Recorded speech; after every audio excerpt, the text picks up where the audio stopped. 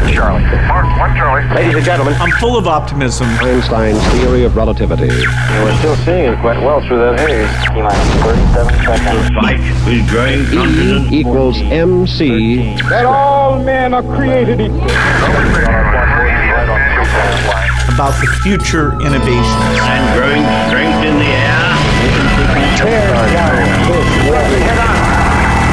Something's happening coming up on station. This is Finding Your Frequency with your hosts, Jeff Spinard and Ryan Treasure. It's time to speak up, share your voice, and hear from the thought leaders. Ladies and gentlemen, welcome to another fantastic episode of Finding Your Frequency. I am your host, Ryan Treasure. I want to thank everybody for joining the program today. I know all of you guys are out there listening to the radio program and thinking to yourselves, oh, more COVID-19 content, more of this, more of that. But I think we're going to go a little deeper today and talk about a bunch of different things.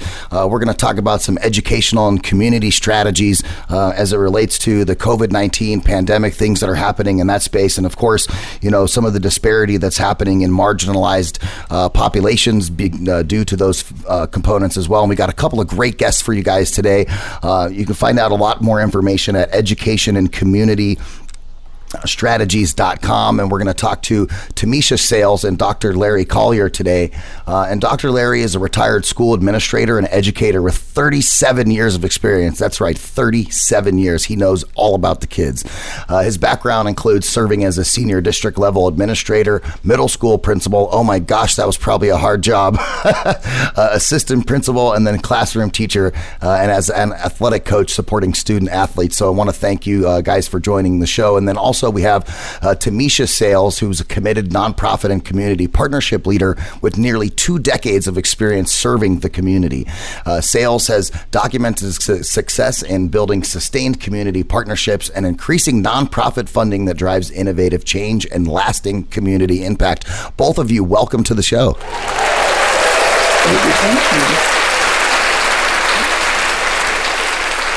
I know you guys are super busy with all of the, crazy stuff that's going on. I know that, people and teachers and community leaders are all kind of scratching their heads right now going, what is the next 4 or 5 months looking like?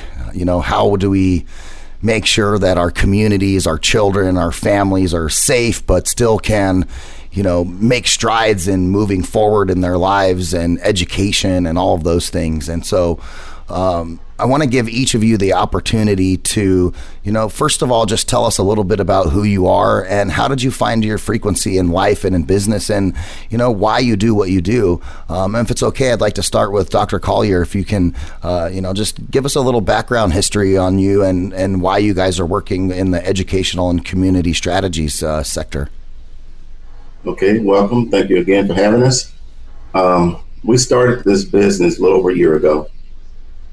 As an educational leader for the past many years that I've had, 30 plus years, I found it was a passion of mine to work with students and parents who were impoverished. I led a school where 100% of the students on free and reduced lunch, and thereby there was a lot of discrepancies in terms of student achievement in that environment. And we saw double-digit margins of deficits. And so I was working very diligent to try to close those achievement gaps among those student population. So in that work kind of led me into what I'm doing now with education community strategies and beginning to look at closer how we can close these disparities that exist in education today. And a lot of it is because of the lack of resources that the students have, the parents, and it seems to be that money is the initial driving factor that's causing these disparities to exist. So that's why we're passionate about what we're doing in our work with education and community strategies in terms of looking at closing disparities. Awesome. Well said. Thank you. Tamisha, what about you? So thank you again for that warm welcome. I come from the nonprofit sector, and I entered in, I've been in every position from a volunteer to senior leadership. But I came from a background of helping low income and marginalized communities. And so from pregnant women all the way to the grave, we had services that wrap around. And what I found, how I found my frequency is that once you get into the work, you'll start noticing that some of the services were just putting Band-Aids on issues, not really addressing the womb. And I also saw differences in treatment, how certain employees were treating certain clients. And I just noticed those type of disparities. And I always felt like we could do more. We have these funds. We can be more creative and more innovative. We just need to get input from the community, collaboration and partnerships. We can do more to really address disparities. And so Larry and I, because he came from the education sector, I'm in a nonprofit, our roles kind of intersected. And so that's how we met each other. And just through natural conversations, we started talking about the disparities and bias that we were seeing. And so we decided, late 2018, we decided, hey, let's stop talking about it. Let's be about it. Let's be a part of the solution. And so that's how we launched Educational Community Strategies, and we've been flying ever since. So that's awesome. You said don't talk about it, be about it. Before we started, I was telling you, I have a 6-year-old daughter, and this is something that I literally tell her every day. Don't talk about it, honey. You got to be about it. And it's a common thread in our household. Yeah, Dad, I'm going to clean my room, or I'm going to do my homework, or I'm going to do this. And I'm like, no, don't tell me about it. Just go do it. So I love that. I love that type of can-do attitude for sure. I think some of the topics around the disparity in some communities are, in a lot of cases, hard for some people to talk about, hard for people to kind of, wrap their head around, especially if you've come from an area where you don't necessarily recognize or know some of the issues or things that are happening in those communities. And so I want to talk about that, because that's something, for me as a human being, and I think about, taxes and funding for schools and education and those things through communities across the country. I had never understood, why there's not an equal or level playing field for, those schools, because it makes no sense that, I live in Phoenix, so I'll give you an example. That makes no sense that a school in Scottsdale is going to get more funding than a school in South Central Phoenix, right? And I happen to live in South Central Phoenix, and so I see this every day. And it really boggles my mind how any person who is sitting there creating budgets for a given school year can just be like, oh yeah, well, these guys have a great football team, so we're going to give them more money. Well, what does that do for the rest of the community when it's important that everybody has an equal and level playing field? I mean, isn't it almost like a human right for us all to be able to, especially in a public school system, to be able to walk through the door and get the same education no matter what school I go to? Absolutely. But what is happening in our country is that the funding for most districts across America is based on sales tax and property tax. In our state, here in Alabama, is particularly property tax. That's what funds our schools. So it's not really the sales tax that help put money into that pool. So it's not equitable at all. It's just based on how you contribute to the foundation. And most states across the nation are set up that way. So that's why you had this disparity in funding of the schools. So if your school district is in an area where the homes are more expensive, they're going to have more money to fund schools. And vice versa, it's just the opposite. If you're in a very poor area where there's low property tax, then that's the kind of funding you're going to receive. So that's part of the disparities, is those structures that in place that perpetuates these disparities in funding. Yeah, no, and I think that's the way Arizona is too. And so when I made the comment earlier about, Scottsdale versus a school in South Central, Scottsdale is a very affluent, a medium home over there is, $750,000 or, whatever. Whereas where I live in South Central Phoenix, the medium home is like $150,000. And so when you lay it out the way that you're talking, Dr. Collier, on, those being based off of property taxes, you can clearly see there's a problem there. But how do you go about fixing a system that nobody's trying to fix? I mean, it's been set this way for so long. One thing that happened in our state about 20 years ago, there was one school district filed a lawsuit against the state of Alabama for this funding issue. They call it an equity funding, that the state were not actually giving money based on need. And so they actually won. And so what happened from that, all the more wealthier district had to basically send back 10 mills of property value back to the state to help fund the very poor areas. But it wasn't enough. It was just 10 mills of property value. So that's the problem. They could have said 20 mills of property value, but that number was put at 10.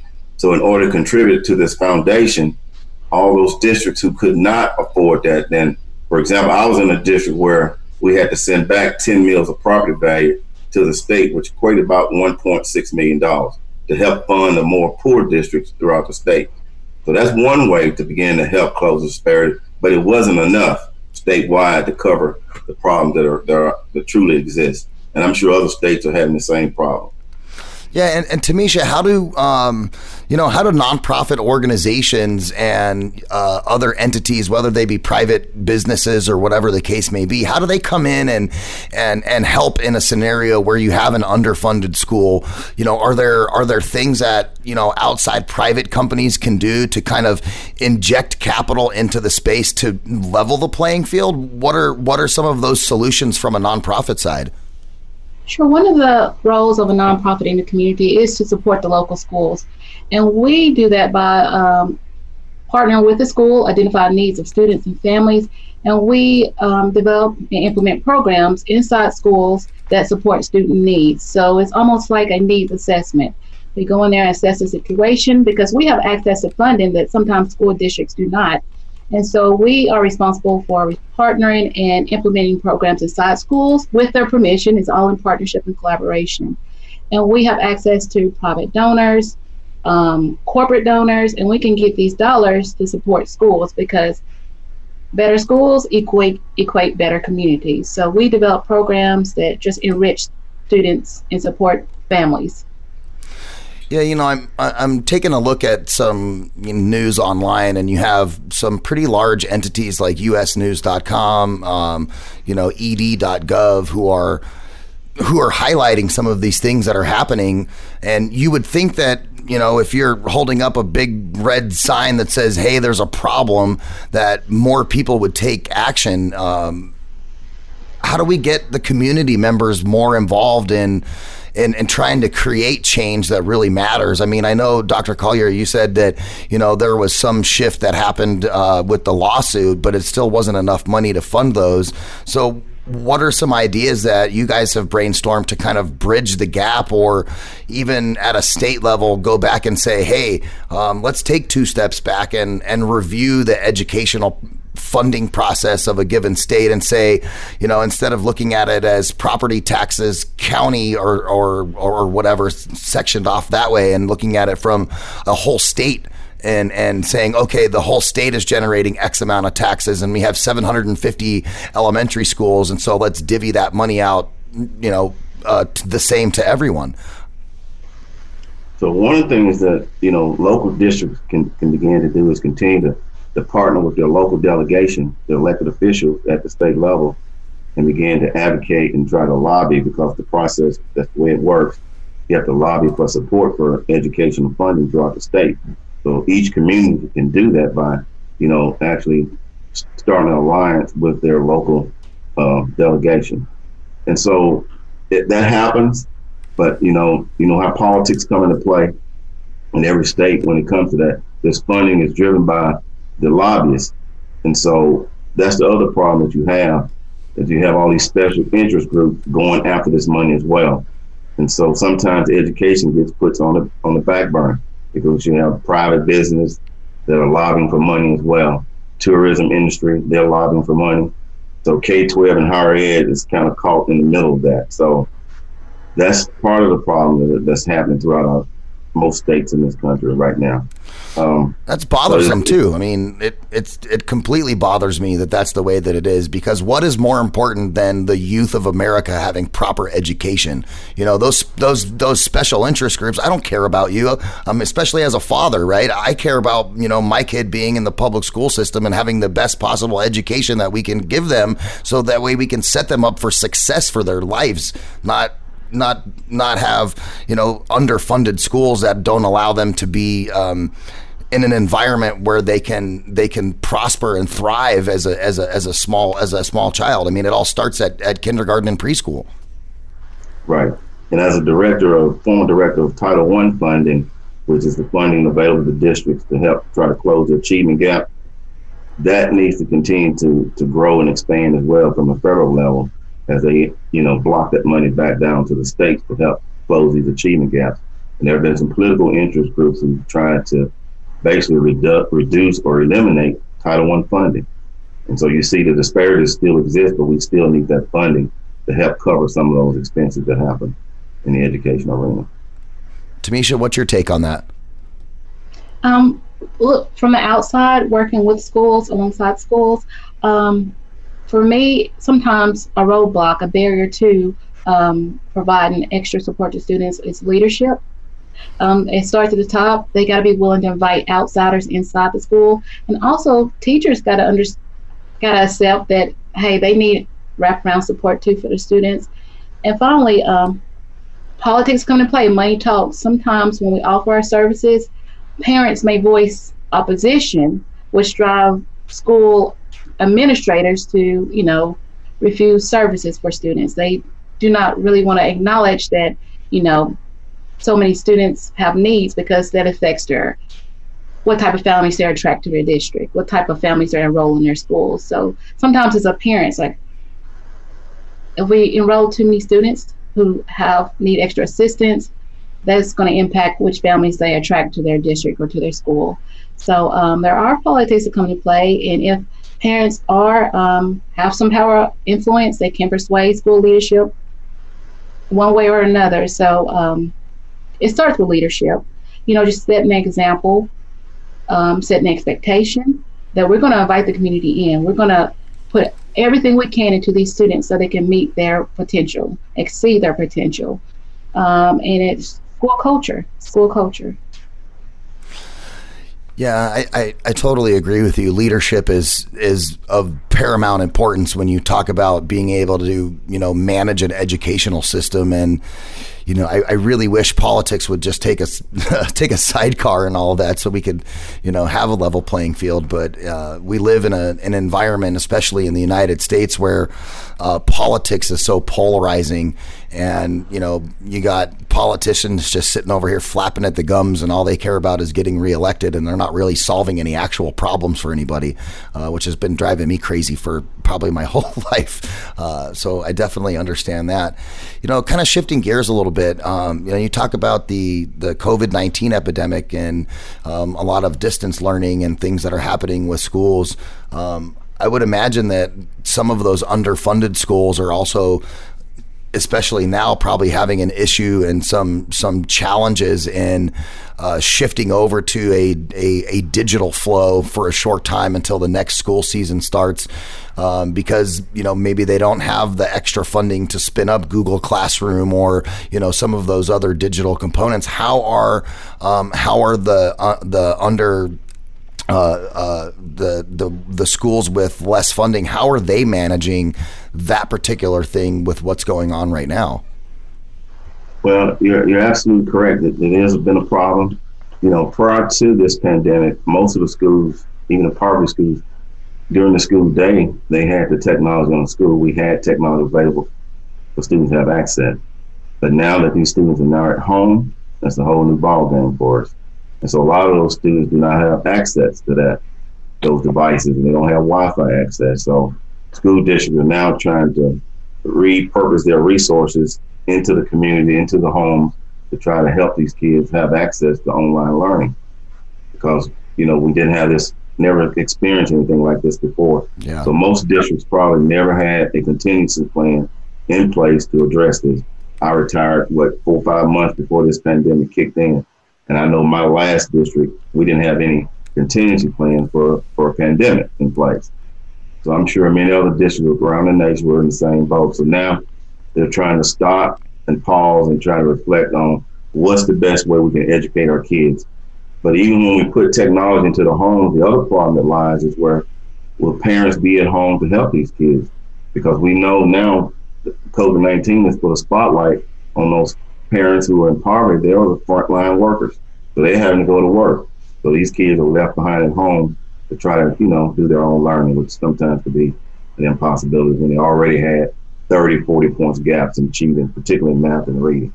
So it's a challenge. Yeah. I want to take just a couple of moments out of the show to thank Harry's for sponsoring this radio program. And man, Harry's is such a great product, a great shaving product for men. As you guys know, I'm bald. I have no hair. I rock a goatee. I'm telling you, these are the best razors on the market. They have the greatest gel. Their stuff is just awesome. I know times are tough right now, but Harry's is still here to help you look your best while saving you a little cash along the way. Even if your business on top and PJs on the bottom, Harry has your grooming needs covered with high quality blades as low as $2 each delivered straight to your doorstep. Again, I'm a bald guy. You can trust what a bald guy says about razors. It keeps my face nice and clean so I can keep nice lines on my goatee. It also helps me keep my head nicely shaved as well so I can stay looking my best. You can get a trial delivered to your doorstep by going to harrys.com/frequency. Harry's is a return to the essential. Quality, durable blades at a fair price, just $2 a blade.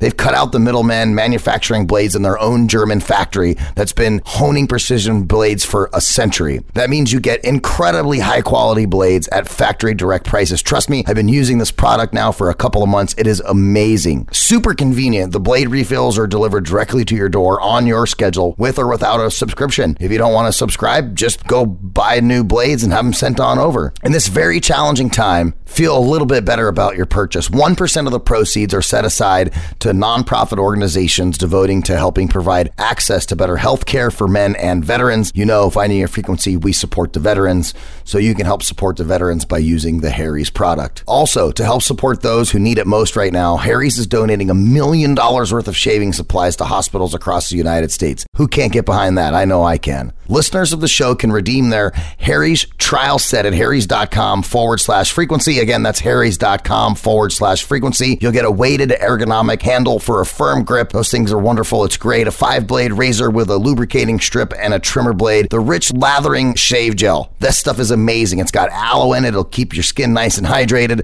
I use it on my head and my face. It is amazing. You also get a travel blade cover to keep your razors dry and easy to grab on the go. Go to harrys.com/frequency and start shaving better today. That's harrys.com/frequency. Yeah, I know that our district where my daughter goes to school experienced that exact thing. There were several families that, even though the district had Google Classroom and those things that were available, there were a lot of kids in the district itself that, didn't have a laptop or didn't have a tablet or, whatever the case may be. So they had no way to access that. And I think our district did a pretty good job. They, had, like you were saying, they have the technology at the school. And so they were running a program saying, hey, if you don't have technology at home or whatever, you can come to the school and take one of the little computers that you guys use for class and borrow it and, take that home so that learning can continue. So that was kind of cool to see how my particular district addressed that exact problem, but it doesn't address the problem of the home that doesn't have internet connectivity. You can say, hey, I'll loan you a laptop or a tablet, but if the household doesn't have Wi-Fi, then, you can't even get connected to the internet for that. So that's got to be a big challenge too. Absolutely. And that's why at that point, school district would be wise to reach out to community resources to help support that cause to make that happen, because schools can't educate. It's going to take a village to make this happen. And so we really need all your resources focused on this, particularly during this COVID-19 pandemic. Let's put a spotlight on that need. So and you said it takes a village, which I really love, because I think there's something in America that's been lost, the sense of community where neighbors are helping other neighbors out, and especially with COVID-19, even at my own house, right? I walk outside in the front yard and I see my neighbor and I go hi to them and they're like, oh God, I'm gonna go back in the house, and everybody's not really communicating or being a community. They're like, oh, I gotta stay away from everybody, I'm gotta go inside, and then you're not being communal with your neighbors. And I think that's another problem too, is, how do you get the community involved in a manner where the population of a given community is working towards a common goal, and knowing that, I have my community's back, my community has my back. That's something that's tough to do in the middle of a COVID-19 shelter-in-place type of order. And how do you organize meetings in that spaces to disseminate information when you have people who are just scared? Yeah, this whole pandemic is just causing every single cross section of the population to reevaluate everything. So we're going to have to be innovative, because school went to an online format, a virtual format. How do we still provide the support inside that house for that student? How do we provide that after school tutoring? How do we provide the nutritious meal? How do we just get them to log on and submit assignments and do their homework?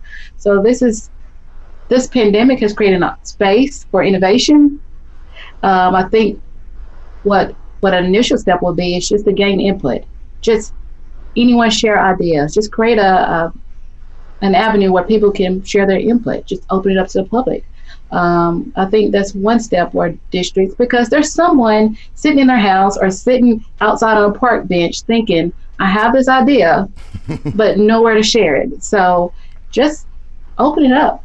And then another way in this pandemic, in this social distancing, is that we can use the technology to set up meetings just like we're doing now, talking through Zoom. Mm-hmm. We can set up that way to get information out and partner with community resources. So we don't have to just shut down just because we can't be within 6 feet of each other. We still can stay connected virtually.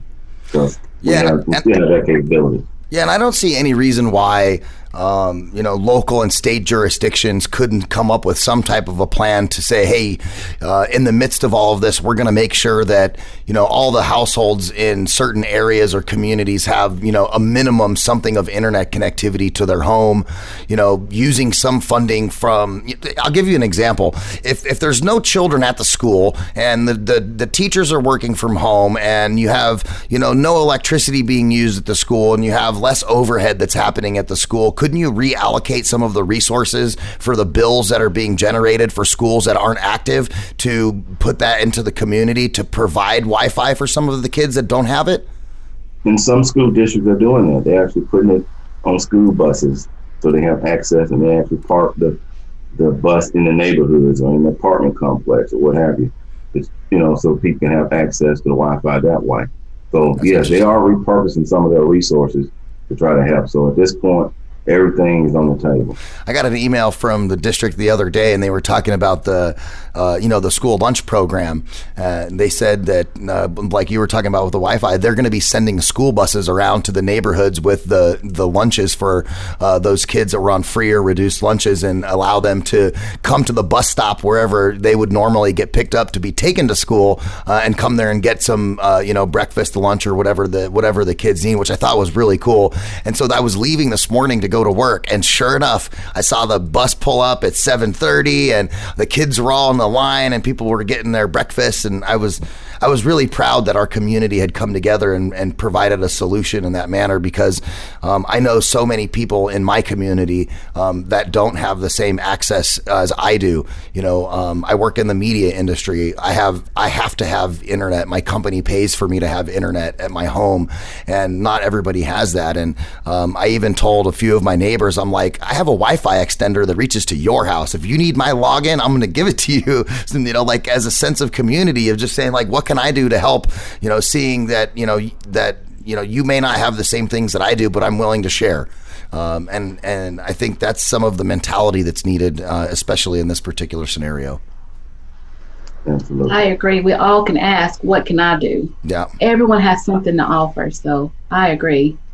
Yeah, and I just think people have to not be scared to talk about these things. I think some of the, some folks on both sides of, whether you're affluent or non-affluent, depending on what's going on, I think the conversation is difficult for some people to even just, say, hey, I need help. And how do you empower somebody to, to step outside of their comfort zone and say, hey, you know what, I don't have Wi-Fi at my house. What's the solution for that? Or not be afraid to talk to your neighbor about that. One of the hardest things to do is to ask for help. Just coming from the nonprofit sector, we see so many families that are eligible for services, but they will not ask for help. And then on the flip side, so many people are afraid to offer help because they do not want to offend anyone. I don't want to come across as offensive. If you need someone if you see someone who needs help, you're afraid to provide your help to them. We just got to create a safe space.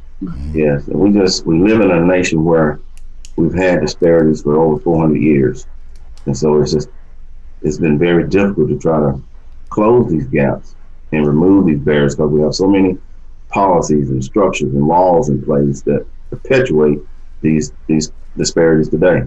And so until we begin to remove those, it's going to be very difficult for us to begin to really make a difference. So it starts at the top with leadership at our country level, with our president and Congress level, and all the way down to our local officials. So it's a whole village working to make this happen. And one person cannot do it. And you can't have change without actual change. Right? I mean, exactly. You've got to make some strides to change some of the things that are happening in order to get to the other side. It's like a coach of mine always used to tell me when I was in high school, Ryan, everything you want in life is on the other side of hard. And so you think about that and internalize it, and you go, you know what, you're absolutely right. And once you can understand that, all life is going to do for your entire life is throw curveballs at you, and how do you, deal with that? Do you swing with a left-handed bat or a right-handed bat to hit a homer? But at any one given time, you have to have the ability to open up and have conversations in an open forum and not be afraid of those things, because I think that's really one of the biggest challenges with getting bending the ear of leadership in states or even at a federal level, is getting them to take time to actually understand what is happening and not thinking that, oh, what does that do for my congressional district or my this or my that, and stop having the I, me, my mentality and looking at more of a community-based outreach and some programming to actually listen. I think that's a lot of the problem is we identify a problem, right? But who's actually going to listen to what we or you guys or us have to say about the problem so we can actually enact change? That's what I feel is probably the biggest hurdle. I mean, the ideas and the solutions are there, but how do you get someone to actually take action? Like, get off your butt, let's do something. That's so critical is the response to the problem. And that's what we're seeing. We're slow in responding to our problems. And that's why these problems continue to grow and worsen over time because of our response to the problem. Yeah, there's a saying that manage your change or the change will manage you. I like it. Are you having trouble finding hand sanitizer? Well, Spa Treat has you covered. There's no need to go searching high and low. Just visit spatreatofficial.com and place your order on their easy-to-use website. On schedule delivery. One of the great things about this product, Spa Treat Fulfillment Team is working around the clock to provide people hand sanitizer during this time of need and get your order to you as quickly as possible, even faster than Amazon. Spa Treat also has the lowest price of any of its competitors. Spa Treat has 62% alcohol content, and the FDA recommends between 60 to 80 for maximum protection. This one has 62 because it doesn't dry your hands out. I use this stuff every single day. It is fantastic. It's got certified organic extracts with the ingredients in that hand sanitizer that are the highest quality, and they're designed to leave your hands smelling and feeling fresh while protecting you at the same time. The best part, there's no tricky residue left over. None of that sticky stuff. 4 scents available: unscented, tea tree, lavender, and lemon. And best of all, this product right here is made in the good old United States of America. A lot of companies are having trouble dealing with the current demands, so Spa Treat has dedicated themselves to providing a much needed product in the time of crisis. Spa Treat has better prices, faster shipping, and a larger supply than any of their competition. There isn't even a close second. Visit spatreatofficial.com and enter promo code SPA SPA at checkout to to receive 5% off your entire order. That's right. Not only are they offering the lowest price available, but they're also offering our listeners a discount. This promo code is exclusive to Voice America, and only our listeners get this discount. Spa Treat and Voice America came together on this sponsorship in order to provide Americans something they could really need right now: peace of mind. Visit spatreatofficial.com and order yours today. That's spatreatofficial.com, and make sure you use the promo code SPA at checkout to receive 5% off your entire order. spatreatofficial.com. Get your awesome hand sanitizer. You guys are a dynamic duo over here. I love it. Thank you. Thank you. Yeah, you guys are rock stars in the community. I really love it. So what's next for the organization? What does August 2020 look like for kids going back to school and actually physically being at school? Number one. And then what's next for your organization as you guys look into, late 2020 and 2021? Well, in Alabama, the state superintendent has made an announcement that our kids can begin to come back to school effective June 8th. They can start phasing students back into the school setting for different activities, for summer activities, athletic activities, band and chorus. So they're trying to phase it in. They have some guidelines. They got guidelines supposed to be in effect as of June 18th, I believe. They're going to have some specific guidelines, but some of the things they're talking about now is a classroom size of a ratio of 1 to 12. And that's going to be very difficult for a lot of districts when they don't have space, when they're already limited in space. So that means they have to basically double the classroom space in order to meet that criteria for the social distancing. So that's going to be a challenge. And then again, with the moving around in the schools, most schools, there's a lot of movement, particularly middle and high school. Mm-hmm. How are you going to prevent kids from connecting? In the teaching profession, we look at collaborative learning, collaborative teaching, small group instruction as the way to facilitate learning. What is that going to look like? So it's going to change the dynamics of students collaborating and talking together in a classroom setting without having that space involved. So it's going to be a difficult challenge. All the sports programs, all the extracurricular, which we know is important for kids to be successful in school, all those programs are going to be impacted as a result of this pandemic, and how we do things going in the future is going to change. Yeah, I'm gonna share something funny. As I'm sitting here, I literally just got a text message from somebody at my state level that says, "Hey Ryan, you can come to these locations to provide signatures on petitions for Invest in Education Arizona's for second chances that you can go get on the ballot." So I just thought it was pretty uncanny. Here we are having a conversation about that, and I literally get a text message saying, "Hey, here's the location you can come to. It's COVID safe, and you can sign petitions to get some things on the ballot." Yeah. That's what it's going to take. Yeah, using technology, at least. And I like the way they address this, right? They the first thing they says is COVID safe petition signing. Yes. Yeah. Can't be afraid to call it out. No, I think too, you can't be afraid to go outside. It's funny. Maybe I'm missing something, but I'm driving to work and I'm seeing people wearing masks while they're by themselves in their own car. Does that make sense? Well, I guess they're trying to get prepared for where they're going to, so they can be ready to engage. I know I usually take mine off and then put it on when I get out of the car. I'm not trying to drive around with it on. I guess because they've been told if you touch it so much, you're going to contaminate it.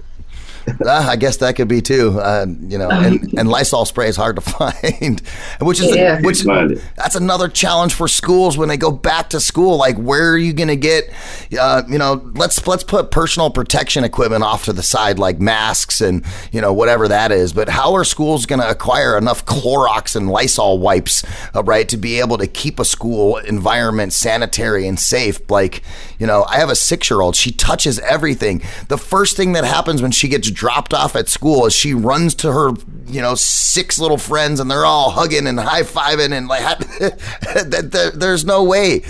I don't want to tell my child, I'm going to drop you off at school. I want you to stay 6 feet away from every other kid. Don't shake hands. Don't hug. I mean, like, that's detrimental to the psychological profile of a small child growing up, especially when one of the key components outside of learning in school is learning social skills. Especially for my kid, I have a huge gap between my children. I have a 22-year-old son and a 6-year-old daughter, right? So it's not like they're at home together and they're able to cohabitate and learn social skills, brother-sister style. My daughter learns those social skills with, the extracurricular activities that happen after school, with the other things that happen during school. And if you're taking recess and art and music and all of those other movement components out of the school, and you're going to sit there and focus on math and English language and writing and all of those things, like you're totally lacking some of the components of education, which are extremely important. Physical ed is one of them that's extremely important for kids. They got to get out and get those energies. I don't care if you're a kindergartner or you're in 12th grade and you're going to graduate. I think that applies for all of those kids. And these are some challenges too that I think about, and I'm just like in my brain I'm glad I'm not an educator, because these are really tough challenges that the community is looking at folks like you and community leaders in education to kind of help us solve, because I'm not an expert. I just know what I think is best for my kid, Right. And so one of the things the schools we always talked about how what we can influence is what happens during the school day more so than what happened outside of school. And so now schools are losing that kind of influence because these kids are now having to be educated at home, which put us in a different dynamic. So that's why we're now having to think differently and more creative about how we're going to deliver services to our students. Mm-hmm. And the whole child concept, teaching the whole child, is huge. That social emotional component cannot be compromised. No. And this is what's going to happen right now if leadership don't put the right ideas and strategies and people in place to make this happen. Students are going to be impacted by this negativity. And so mental illness could spike up as a result of this particular issue. So we got to be looking at the whole child when we talk about delivering services to students, and particularly in the K-12 setting. Yeah. Well, and you bring up a good point. I mean, the emotional component of the child and their mental health is extremely important. And what was I reading the other day? Like domestic violence was up like 40% or something like that due to, everybody being, so close to the family unit for an extended amount of time. And, if you have a 40% increase in domestic violence, you have a household that doesn't have Wi-Fi, and the kid can't have any kind of escape from, whatever's happening at home. It really makes a strong case for what you're saying, Dr. Collier, with mental illness becoming more prolific as we move forward, and if we don't address those things properly. Absolutely. So, Tamisha, how do other people get involved in an example? How do corporations with extra dollars to donate and companies that are affluent, and how do they get involved in being able to help bridge that gap? Is there donations that can be given? Is there things that they can do, like grants to certain districts or something like that to help? Because I know that like Intel is here in Phoenix, and Intel's profitable by something of the neighborhood of like $1 billion or $2 billion on a yearly basis as their profit. So there's no reason why they shouldn't be able to write off a few $1 million to be able to help some people out, right? Yes, I think each organization has a social responsibility. So I think it's dependent upon how this organization or corporation connects with the community. You can also engage employees to seek out opportunities for involvement. Allow your employees to go out, have ideas, and bring them back to the workplace, and how you can get involved. Just reach out directly. If you reach out to a school and say, I have still this much money. Are there any needs that we can help you address? I mean, it doesn't hurt, and it doesn't take much time just to pick up the phone or shoot an email saying, how can we help? Yeah, and isn't it in a company like Intel or other large companies, isn't it in their best interest for the future of their workforce to be able to go and help those kids who ultimately in 10 years from now will be viable candidates for jobs at these companies. You would think that you would say, hey, you know what, if I can go help a K through 12 educational system in my local community now, when these kids come out of there, I know that I've been able to give them some assistance so that way they can come out with a proper education and be candidates to be employees at my company. I mean, isn't that not in their best interest?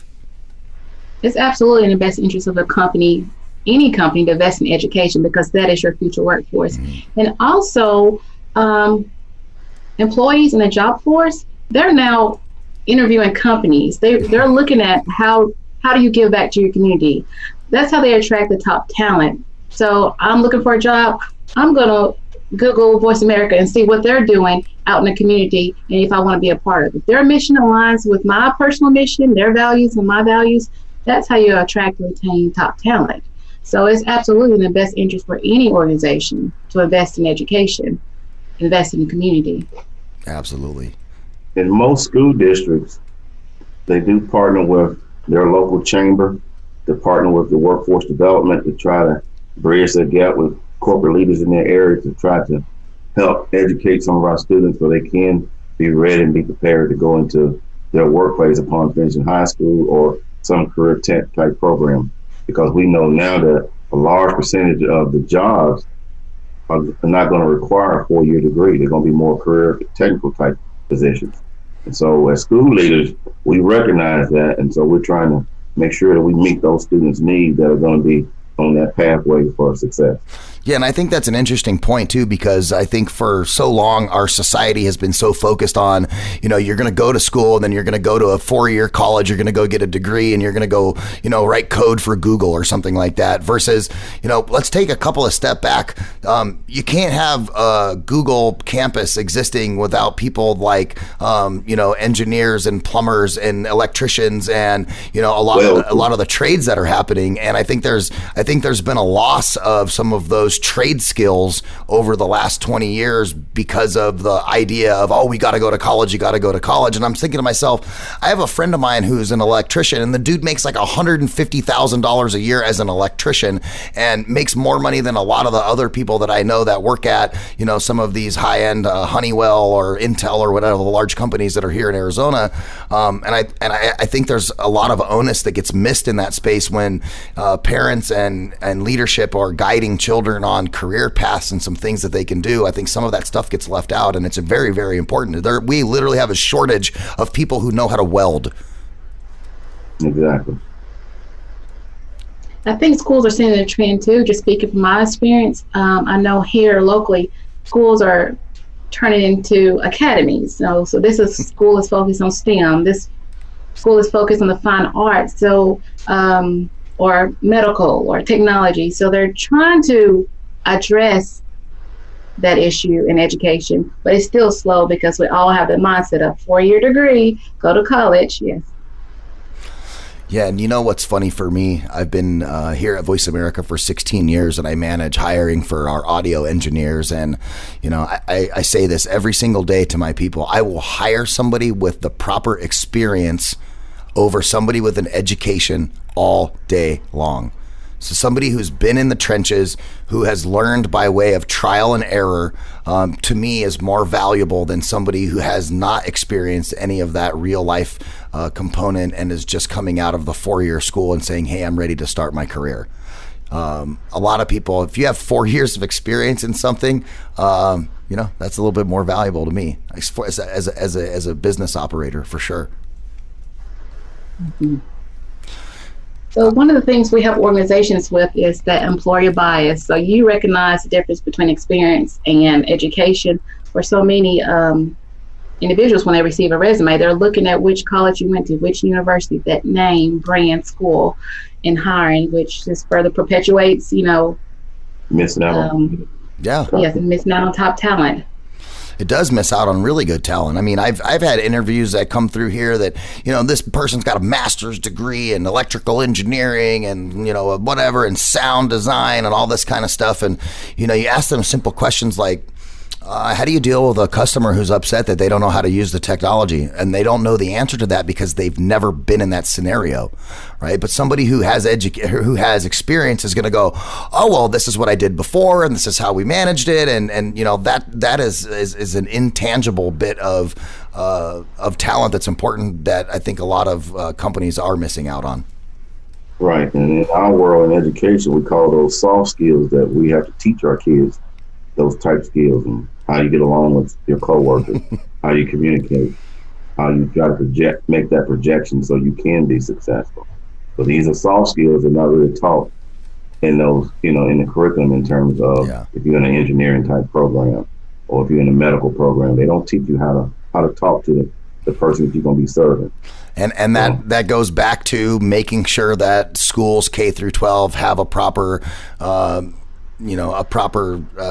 stuff in place that allows for a person to foster an environment where they could become better at social skills, right?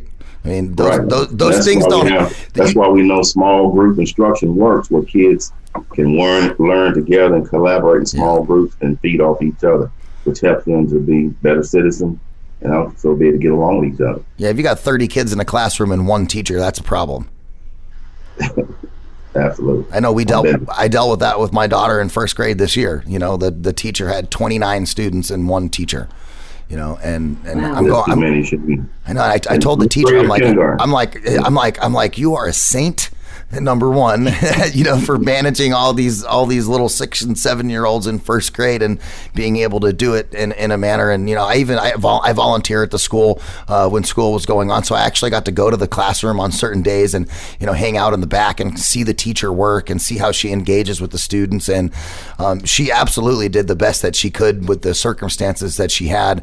And, you know, I applaud her for that. But I can also see, you know, if there were, you know, 50% more teachers where you could reduce those classroom sizes, there would definitely be a lot better learning that's happening. And, you know, I just want to, first of all, also thank the both of you for all of the work that you do in the community and, you know, bringing these issues to light and, you know, flashing a neon sign, so to speak, and saying, hey, these are the problems. These are some solutions. Let's come to the table and figure it out. Thank you, guys. Thank you. Ladies and gentlemen, big thank you to Tamisha and Dr. Collier for being on Finding Your Frequency today.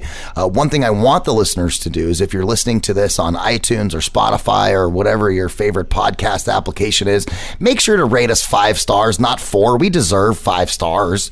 I think we all deserve 5 stars. We're don't you, Dr. Collier? 5 stars better than 4. 10 stars. I love it. Thank you guys for being on the show. And again, we'll be delivering you guys brand new episodes weekly right here on the Voice America Variety Channel. You can tune in to Finding Your Frequency every Friday at noon Pacific Time, 3 p.m. Eastern. I want to thank our guests for being on the show today. And make sure you guys come back and listen to some more great content right here on the Voice America Talk Radio Network.